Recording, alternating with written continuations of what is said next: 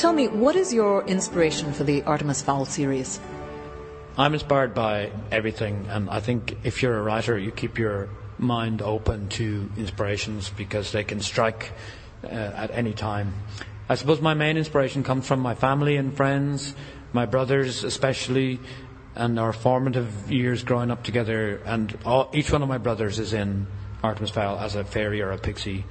And the third brother, whose name is Donal, he is the inspiration for Artemis Fowl. Not the criminal genius, but he was quite mischievous in his day, so that's where he came from.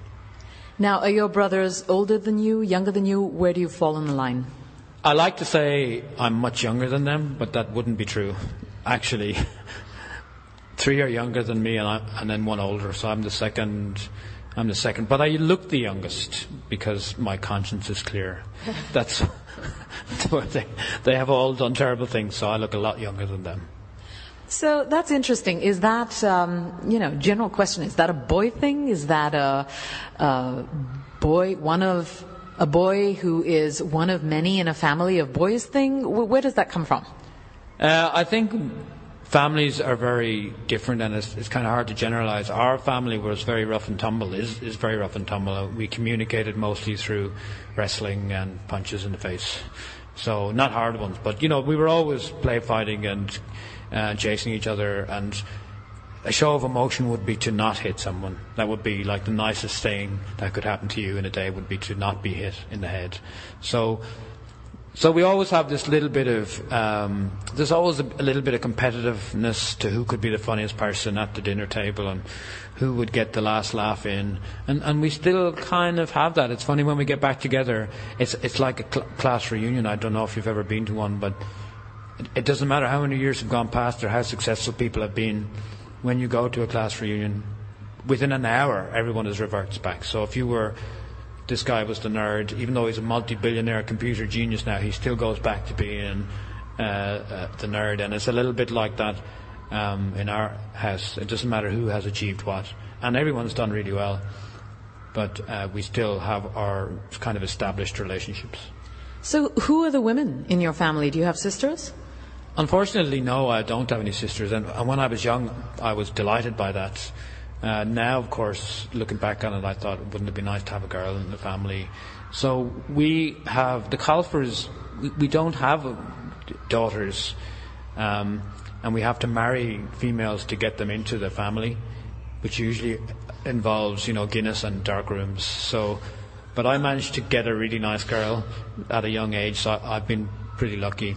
And my brother just had a daughter, so it was a great celebration because there hasn't been a daughter in our family, I think, for 3 generations. My dad is one of 3 brothers, then he had 5 sons, and then I came along, I had 2 boys. My other brother had it's all boys, but finally little Grace was born, so she's like going to be a princess, total princess. Everyone will spoil Grace rotten. Fantastic. So do you pay commission to Guinness?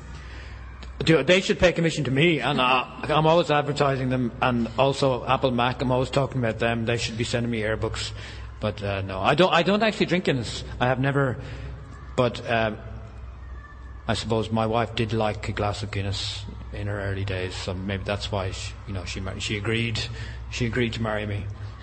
And where did the name Artemis Fowl come from? He was originally called Archimedes Fowl because I wanted that Greek sense of wisdom. I think when people read Greek names, classic Greek names, they always think genius. So I called him Archimedes, but then people thought the first 2 people I mentioned it to said, well, is it about Archimedes, the real mathematician?